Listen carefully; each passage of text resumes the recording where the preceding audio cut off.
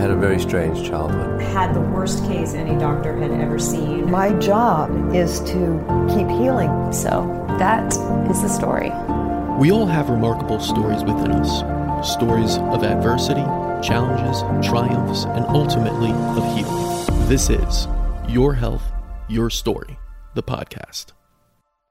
Hey everybody, Casper Schultz here, co-founder of Innovative Medicine. I've been blessed to meet patients from around the world, and each has a special story that I just love to hear. I first remember meeting today's guest years ago in the conference room of our clinic, NYCIM, and being incredibly inspired and captivated. I soon learned that he actually wrote a book and immediately wanted to dive into it. I devoured that book in about 3 days and was completely blown away by what I read.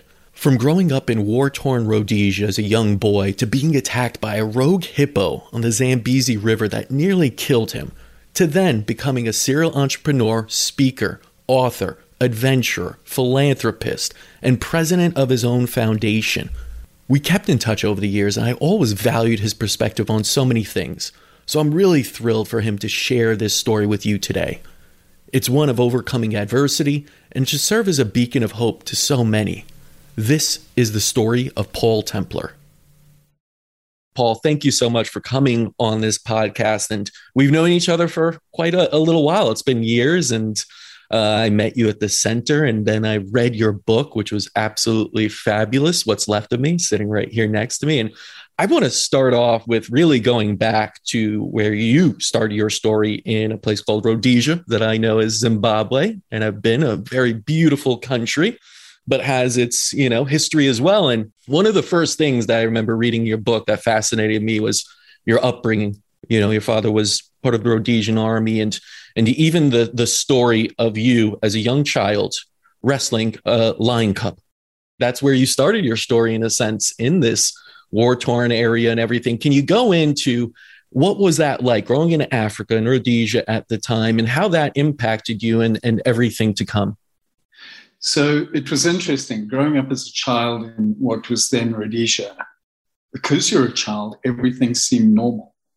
It's looking through it now with an adult's eyes and having children of my own, living here in the United States, that I see how from an American perspective, it was incredibly abnormal. I mean, I was surrounded by wild animals. It was the great outdoors. As you mentioned, my father was in the military, so I was surrounded by soldiers. I would go to school in an armored personnel carrier with soldiers. And the reason we transitioned from buses to armored personnel carriers was because of getting ambushed. And I can remember life was very much to be cherished. And it was interesting from an attachment perspective. As a child, I remember not letting myself get too attached to people because people stopped showing up. And there was a time to laugh, a time to cry, a time to mourn, but it was drive on. It was very much a drive on mentality. So I think that became real formative. And I'm not saying positively or negatively, but it definitely influenced the way I interact with the world. Mm-hmm. That's a lot of confusion. I mean, it was this crazy hodgepodge from a racial, a cultural, a political perspective. It was all over the place. And as a kid, it was nigh on impossible to make sense of. We just knew that people were trying to kill us, and that wasn't a good thing. I can imagine that put a lot of stress on you as a child, and you didn't even know it, correct? Because you're in a situation where there are guns around, that people are dying, where it is conflict, true conflict. And you have this sense of fight or flight going on. Your nervous system is kind of activated. As a child, I think, being in a safe environment is incredibly important. But of course, we adapt. Our level of safety is, dependent on the environment itself. You became used to that in a sense, but did you attribute any of that sort of fight or flight mentality that you may have been stuck in with anything moving forward in your life, and any, health issues you may have seen even, or did you have any health issues as a child when you were growing up you could say, well, maybe that was a little bit attributed to being in an environment where it was very, activated and stressful.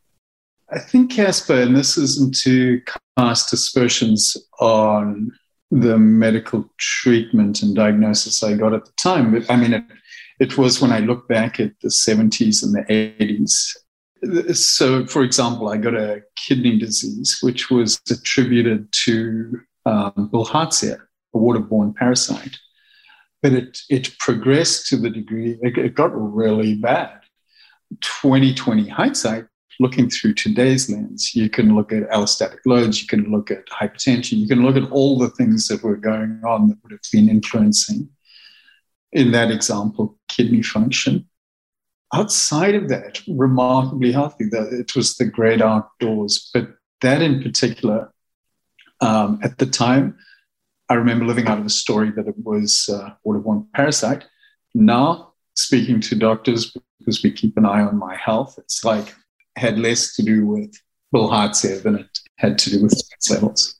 Yeah. And those are things you could kind of look back in and have some reflection with and be able to say that. Of course, at the time, it's incredibly difficult. And you did listen to the doctors, and your journey continued on in the wild there in the beautiful natural setting where you spend a lot of time on the Zambezi River, something that I read and I was like, oh, I know the Zambezi River. I swam in the Zambezi River. Even before I met you, I remember hearing that you came from Zimbabwe and I was so excited to talk to you. And then I read the book. And then I learned a little bit more about your story, and I questioned whether I should have swam in the Zambezi River after that. And can you tell listeners who don't know what I'm talking about the story of why the Zambezi River is such a critical part of your life and kind of how that did dictate so much for you and the events that, really changed your life in many ways? Right. Casper, the Zambezi River had been so formative. As a kid, my dad had spent a lot of his time up there serving, and I'd go visit him. And I can remember as a real young kid, I must have been about 8 or 9, and standing next to Victoria Falls and just blown away by just the magnificence and the splendor of it. And feeling like a little part, I know it sounds corny, but a little part of my soul connecting there.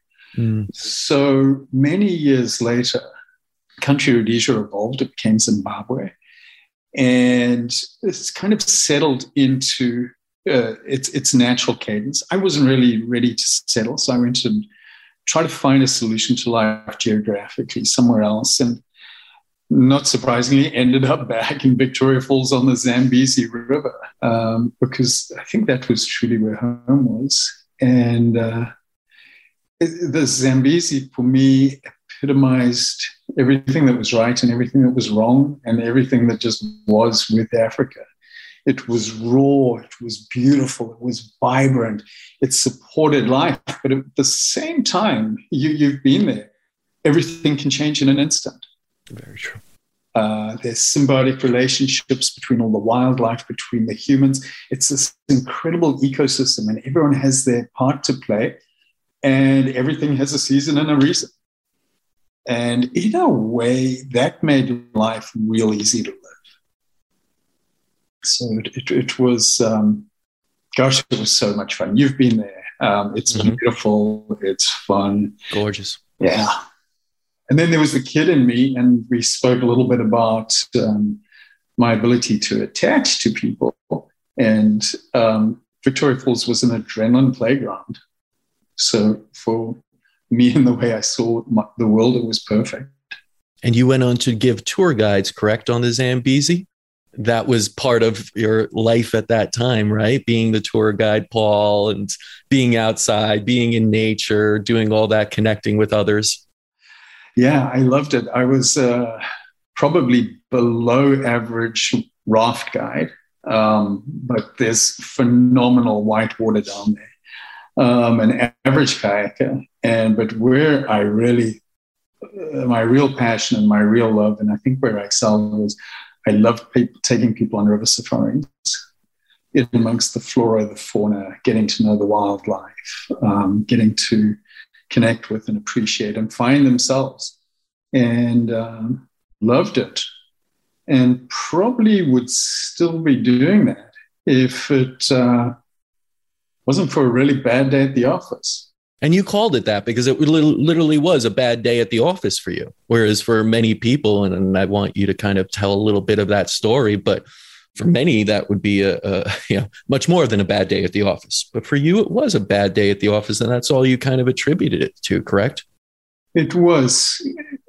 Yes, but, living on the Zambezi and working on the Zambezi, it wasn't without its risks. There were some areas that were still heavily landmined. There were a lot of animals that could be hazardous. There were snakes, there were scorpions. I mean, there were a lot of things that could lead to you having a pretty bad day. And I'd been pretty blessed up until that point. I'd run into skirmishes with, you mentioned at the front end, I fought with a lion, and I'd been attacked by crocodiles and hippos and charged by elephants, and I'd had my share.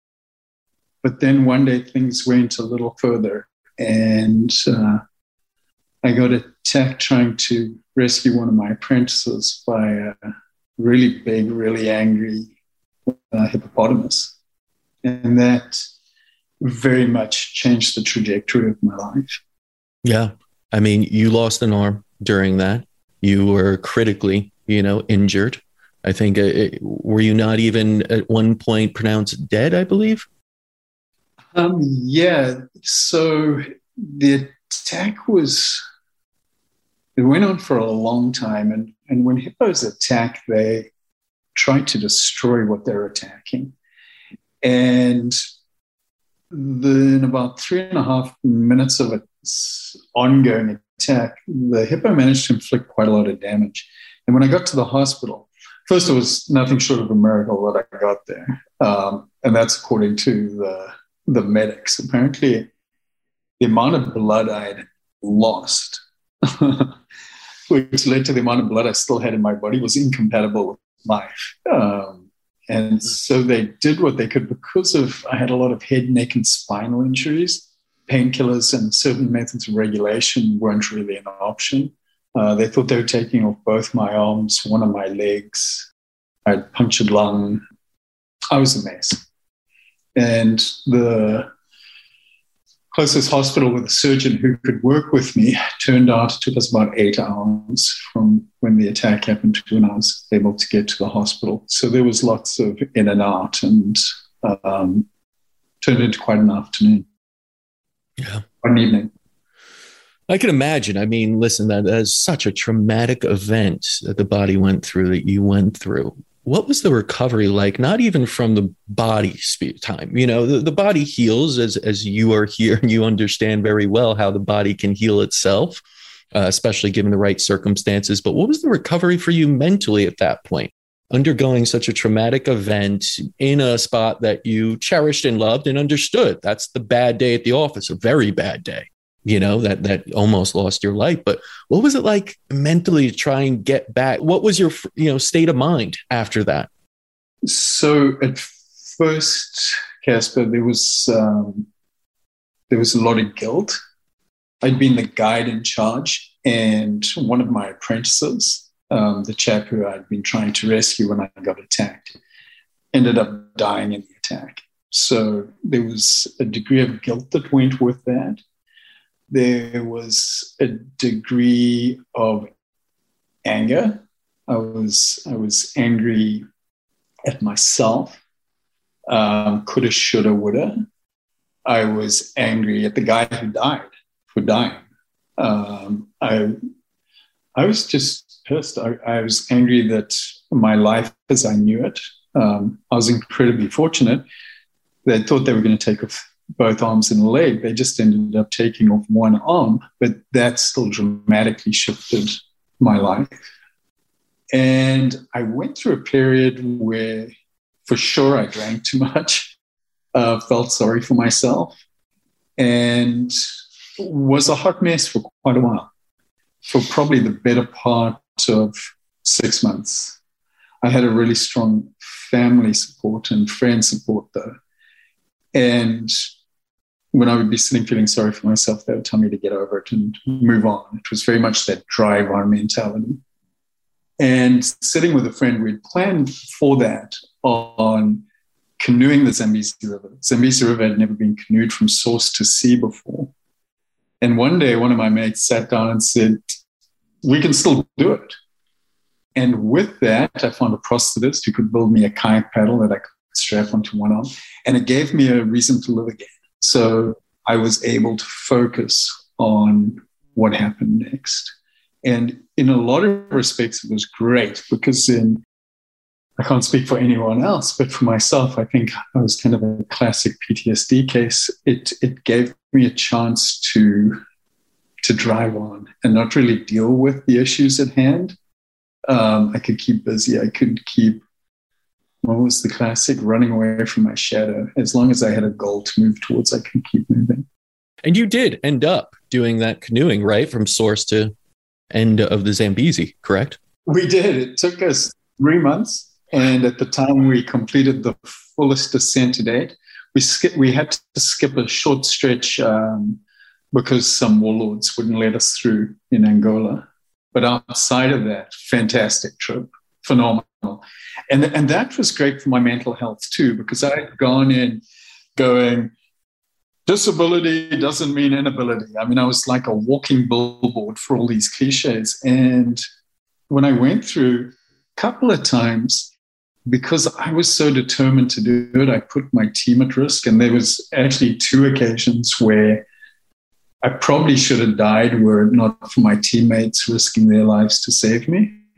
And so coming to the space of just because I can do something doesn't mean I should do something started to settle. And this notion of, you know what, when I get to the end of this river, maybe I need to take a step back and look to recalibrate.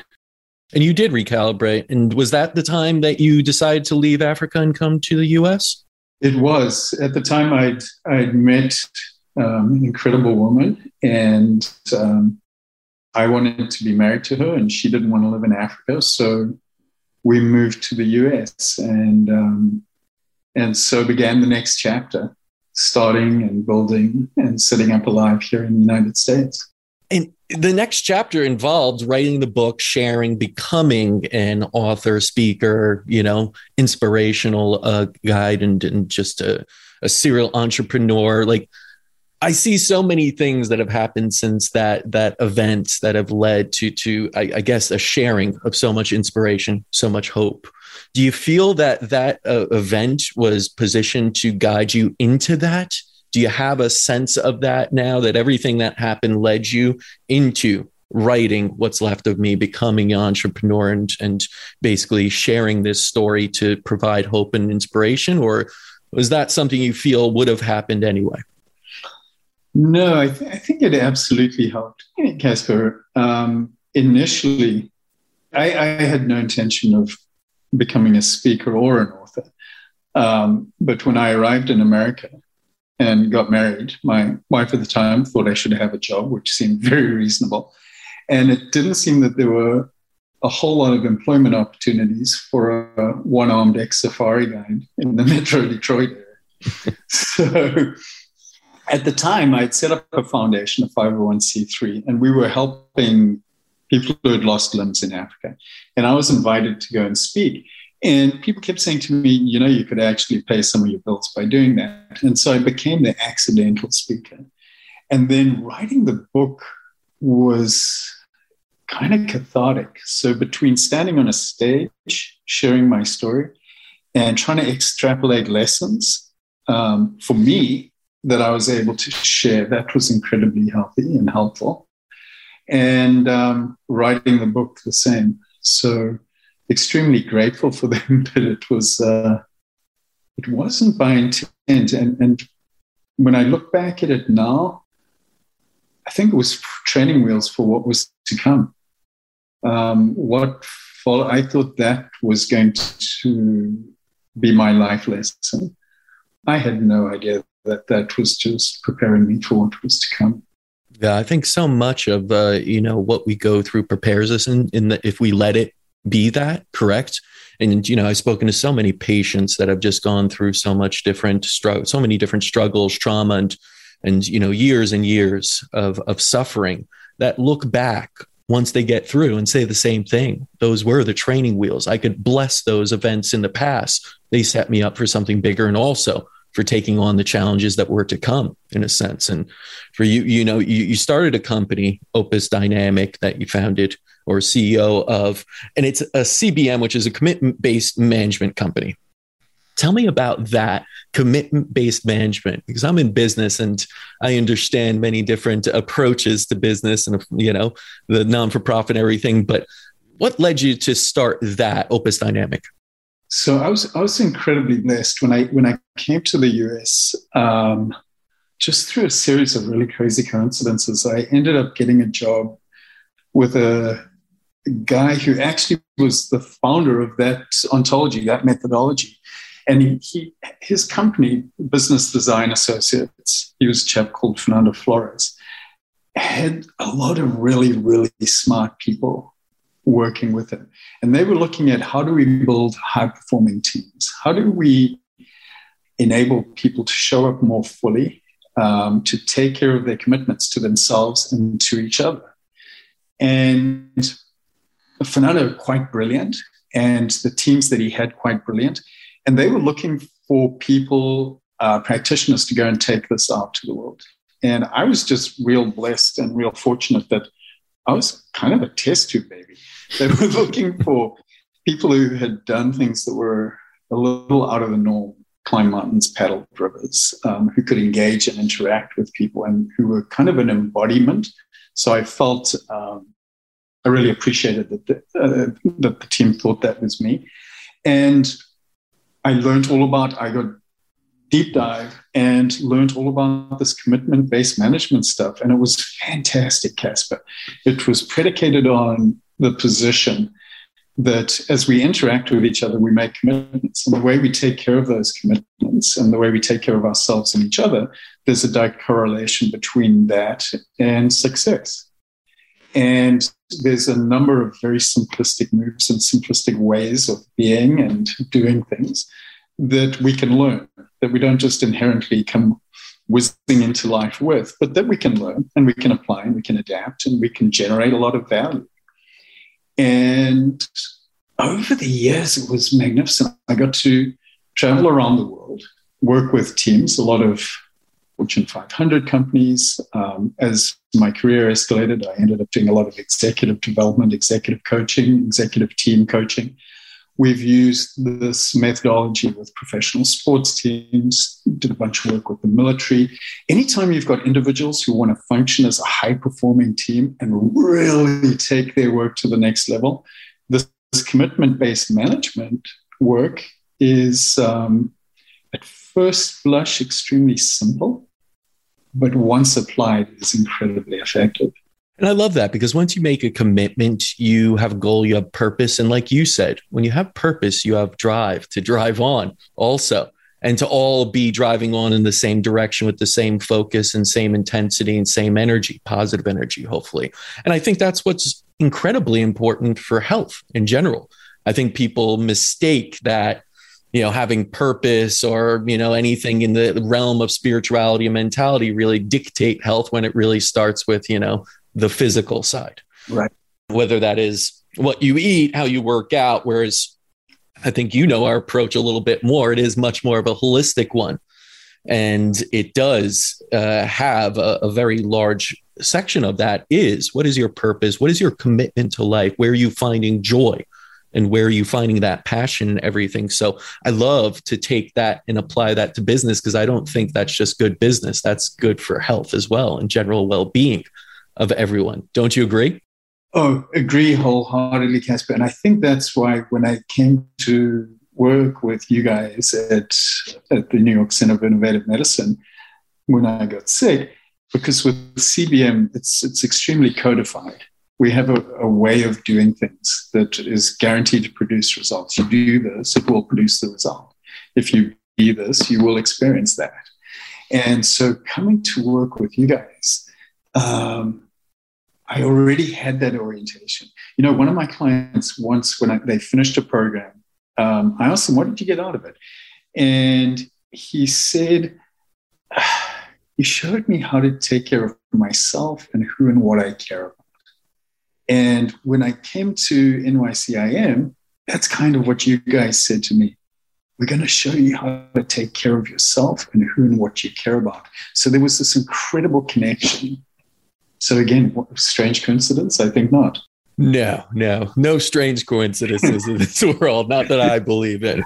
But tell us a little bit about that, because of course, you ended up at NYCIM. But what was the journey like? You got sick.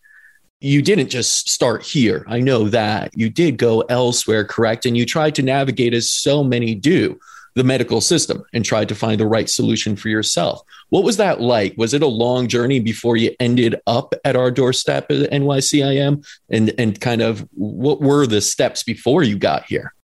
So the journey started with really getting run down, not feeling well, and it progressing significantly.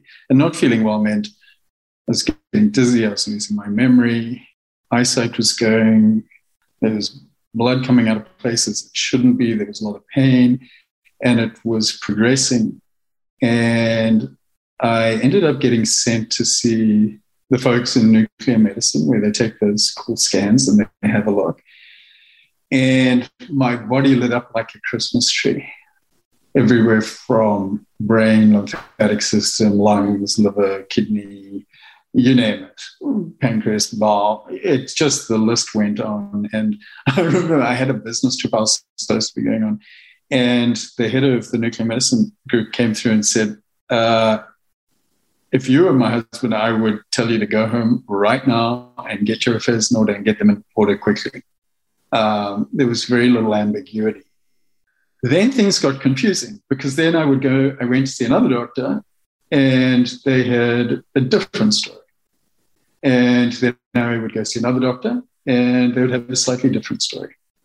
And then I remember for me, I was getting frustrated because people would keep asking me what was going on and I couldn't tell them because I didn't know. And I remember going to see a pulmonologist because I was really having a lot of problem breathing.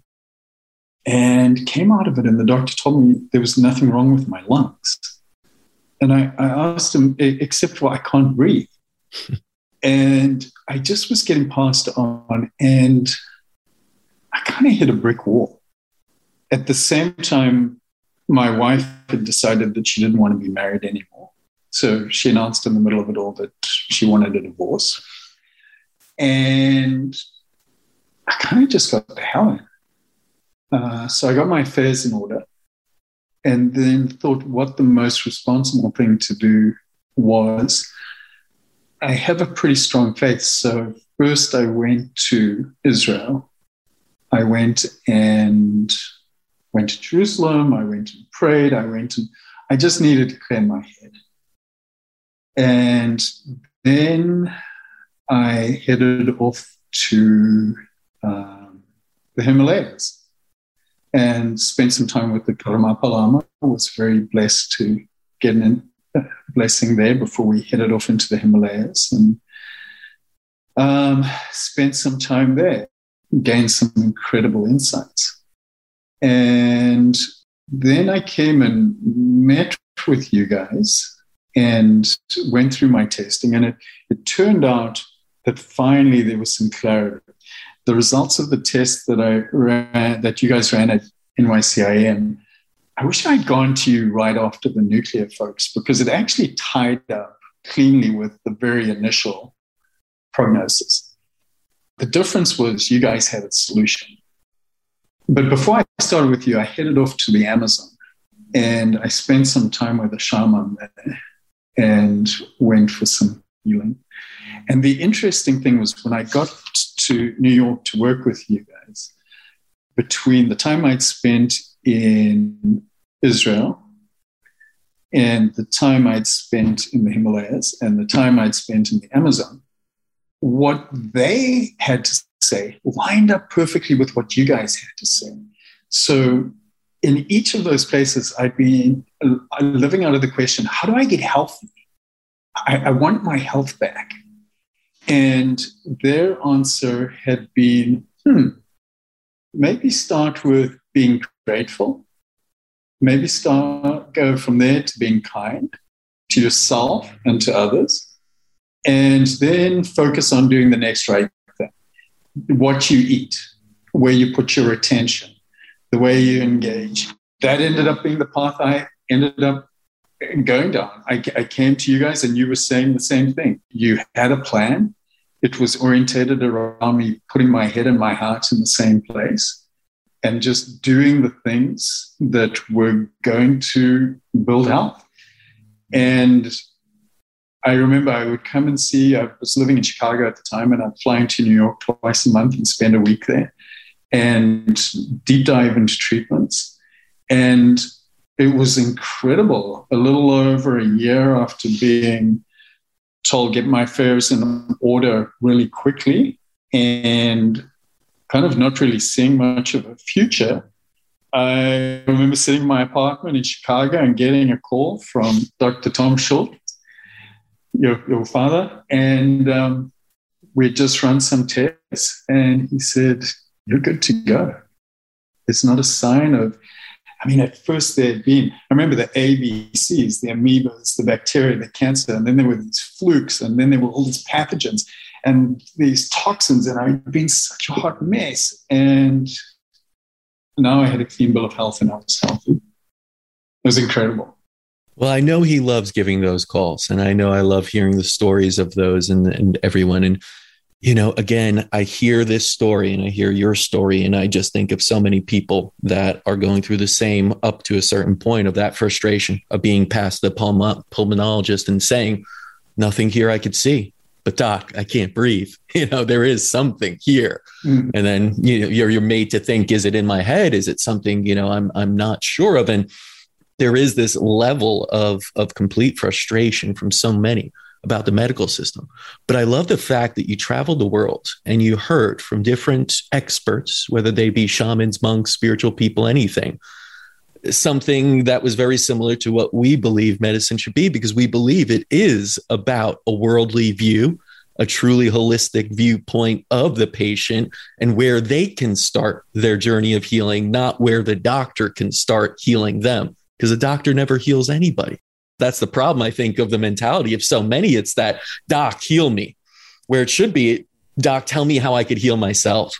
And starting with your levels of consciousness, going into gratitude, going into that more of that joy and kindness is a great starting point of healing yourself. And then from there, of course, there are catalysts that we have assembled from around the world to help and personalize to each patient. But I think it starts with that mentality of seek what is out there that is different, that resonates with you, that allows you to heal yourself. And I love the fact that you were able to heal yourself and see that this worldly approach and hear from so many others that this was the approach, because I do feel so many need that in this day and age. And I would be remiss to not bring up, what's going on today and how so many people are in a state of fear, in a state of anger, in those states that are probably, if you traveled to some of those shamans, would say, well, first off, get out of those states.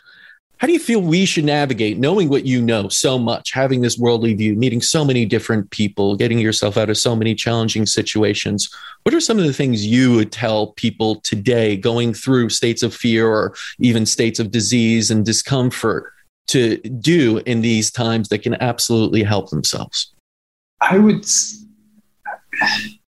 I'd share what's worked with me. I've discovered that I can't be grumpy and afraid and grateful at the same time. It's impossible. Mm-hmm. I know that experientially, and I've done a lot of work and looked at a lot of the science. Just the brain and the heart can't do it. And where you put your attention, your energy goes. So as corny and as simplistic as it might sound, taking a few minutes a day to just breathe and focus on being grateful.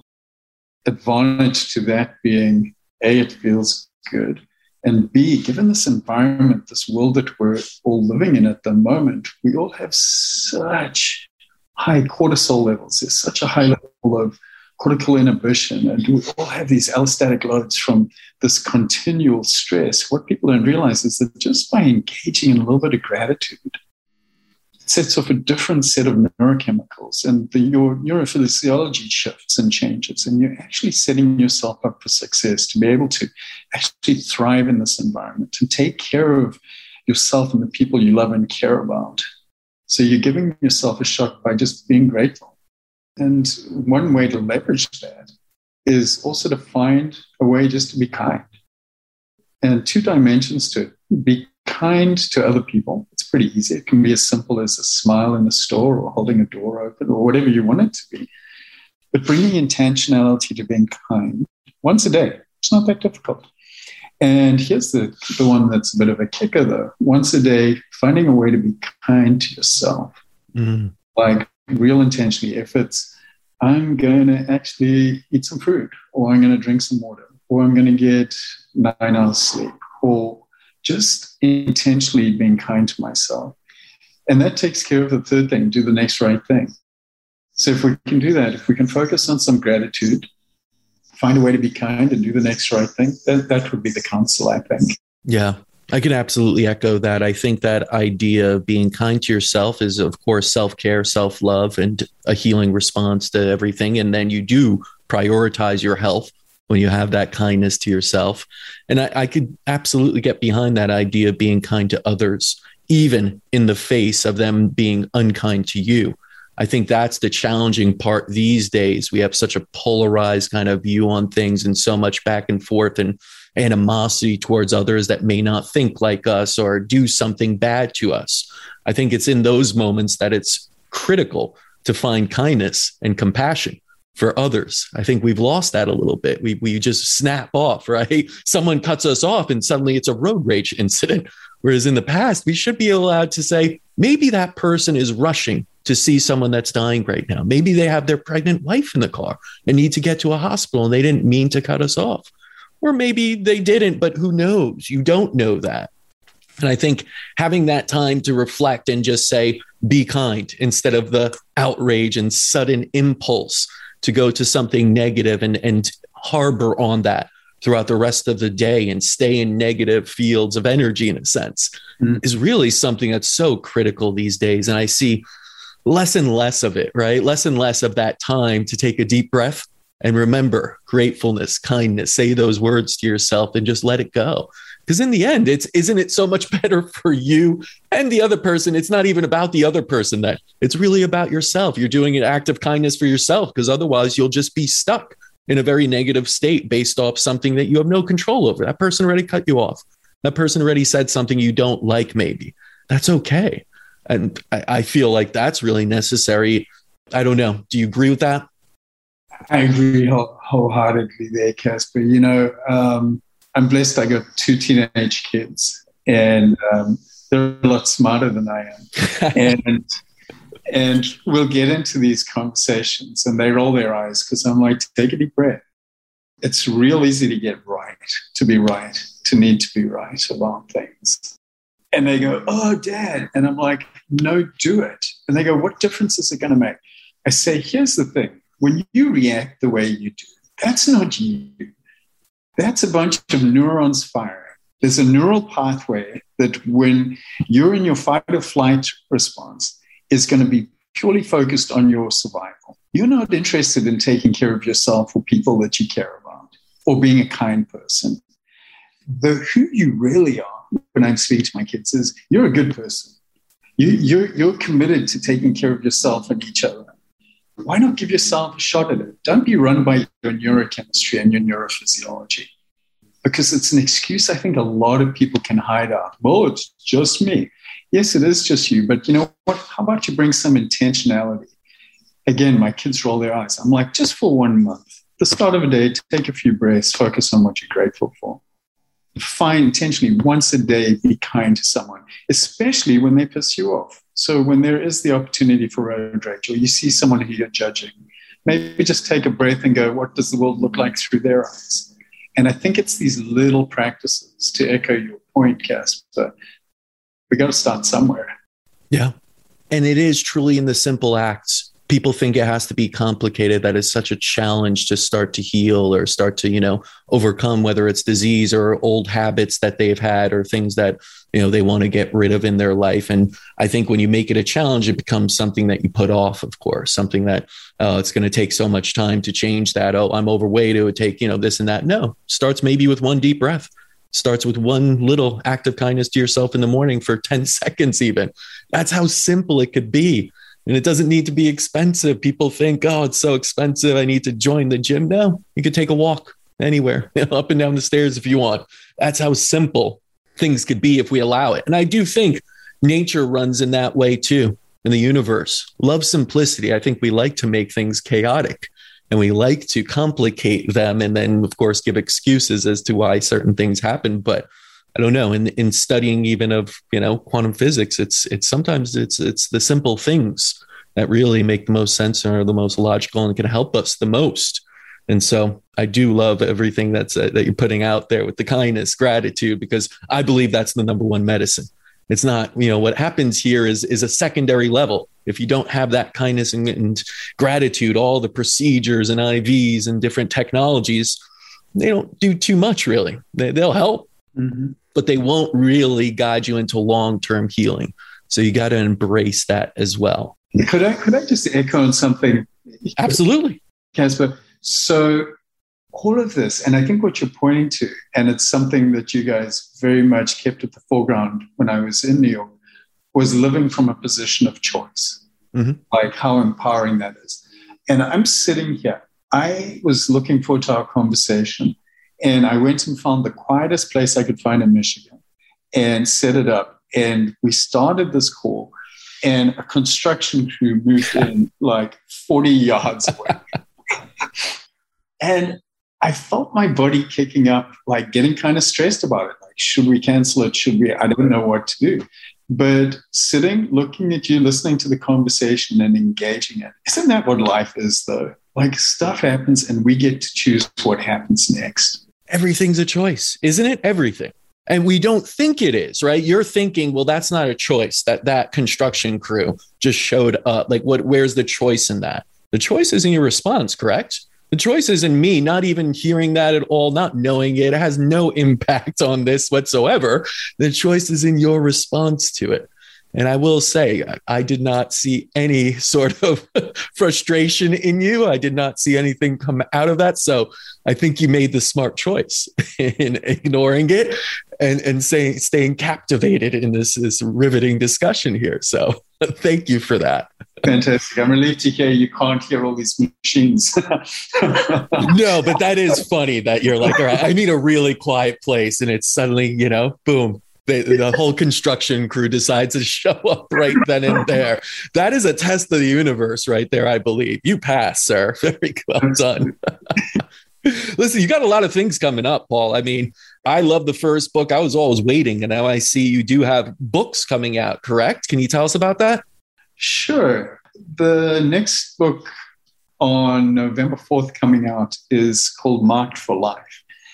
So last year started and life was interesting, and then COVID arrived and it got a whole lot more interesting. And then shortly after that, my daughter Erin, who was 15 at the time, she had a seizure and she died. And really trying to make sense of life. And like I mentioned earlier, I think everything that had led up to that point had been training wheels. Now, I'd never been a huge fan of tattoos, but when I got really sick a few years ago in my adventure, I have a bunch of tattoos now, and each of them has a meaning. Some of them are in Nepali, some of them are in Hebrew, some of them are from my childhood. And it turned into this mantra and this mala almost. But when Erin died, I had this real crisis of faith. And fortunately, I have this really good friend. She's this incredibly sassy, provocative theologian. And we started talking about part of my catharsis in navigating the world of COVID was how do I keep moving forward? How do I be grateful? How do I be kind? How do I do the next right thing? And so this first book, Marked for Life, Finding Grace and Grit Where You Least Expected, it's a story about my journey. And it's based on the tattoos. And it's very much anecdotal. People who have read it, some of the early writings are like, oh my gosh, I can't wait to see how people react to this.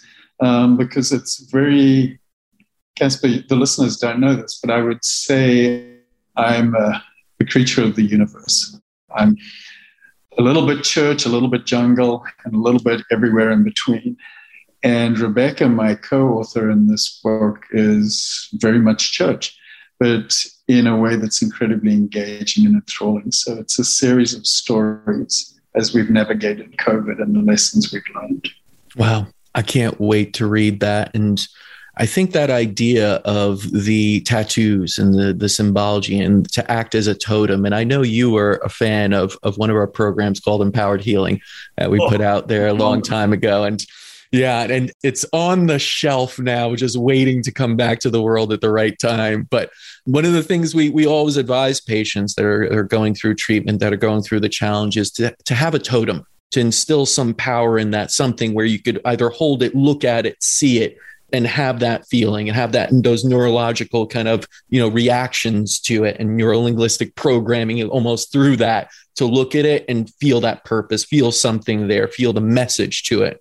And I do think that what you're describing in these tattoos is your totem. They are your totems. They are something that, grounds you, that brings you back to something, that shows you those messages, even in those hardest of times. So I think that's incredibly fascinating. And I'm really looking forward to that book. And you're not just challenging yourself as an author and writing about these things. You're also challenging yourself as a runner too. And you're doing a marathon, correct? Coming in 2022 to raise charity also. Can you tell us about that, the charity and what you'll be doing? So a couple of years ago, my daughter Erin, who died, she had fairly profound special needs. And I have a charity foundation, a 501c3. And we have a program called Erin's Light. And we take early intervention programs to kids living below the poverty line. And it's predominantly focused on chronically and terminally ill kids and their families and special needs kids. And I had this idea a few years ago to run the Marathon des Sables. It's, I think it's 6 marathons, 6 days through the Sahara Desert with everything on your back. Wow. The cool thing is you have a cutoff time, like day one, you have a little bit short of a marathon, and there's a camel that goes, and you have like 10 hours. So you run through the desert for 10 hours. As long as you beat the camel, you've survived day one. Day two, you do it again. Then the next day, you do a double marathon. And the next day, you do another one. So by the end of the week, you've run quite a long way. And you've, I think, got to meet yourself. And my intent with that is to raise as much money as I can for Erin's Light in my daughter's Erin's memory. And because it's just a good thing to do, it's the next right thing. This COVID has been tough for all of us. And I know the programs with the families and the kids that we work with Erin's Light. I mean, just take for a moment, imagine what it's like. You're a family with a special needs kid living way below the poverty line, trying to navigate COVID. So yeah, it felt like the next right thing. And we were supposed to do it last April. It got canceled because of COVID, pushed back to October. Got canceled, pushed back to April. Got canceled, pushed back to October now, which they're going to run, but I blew my knee out a few weeks ago. So after training for a couple of years, now my entrance is pushed back to March of 22. Well, I'm sure you will heal up in time, and I'm sure you will push yourself and get that completed and get it done. And man, absolutely, it's just inspirational to hear everything you're doing and how you push yourself and how you've gone through these challenges and how you've handled them. And I mean, where can people learn more about this and kind of read your stories, learn more about Erin's Light, everything? think probably the easiest place to find this information would be at paultempler.com. Yeah, go there.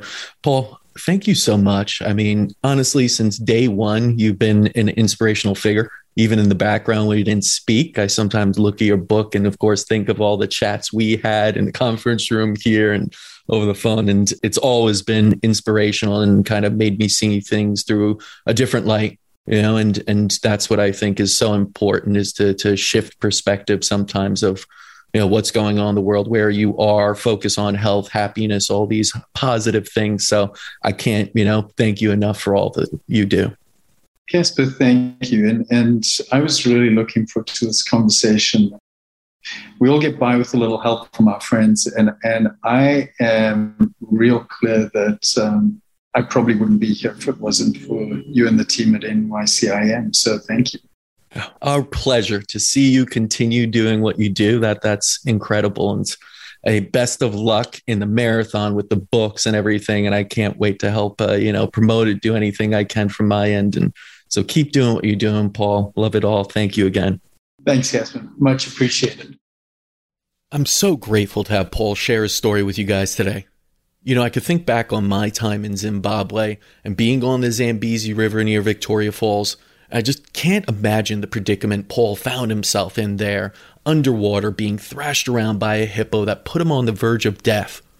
Yet even with the loss of his arm and the trauma of that experience, he continues to push boundaries and inspire others.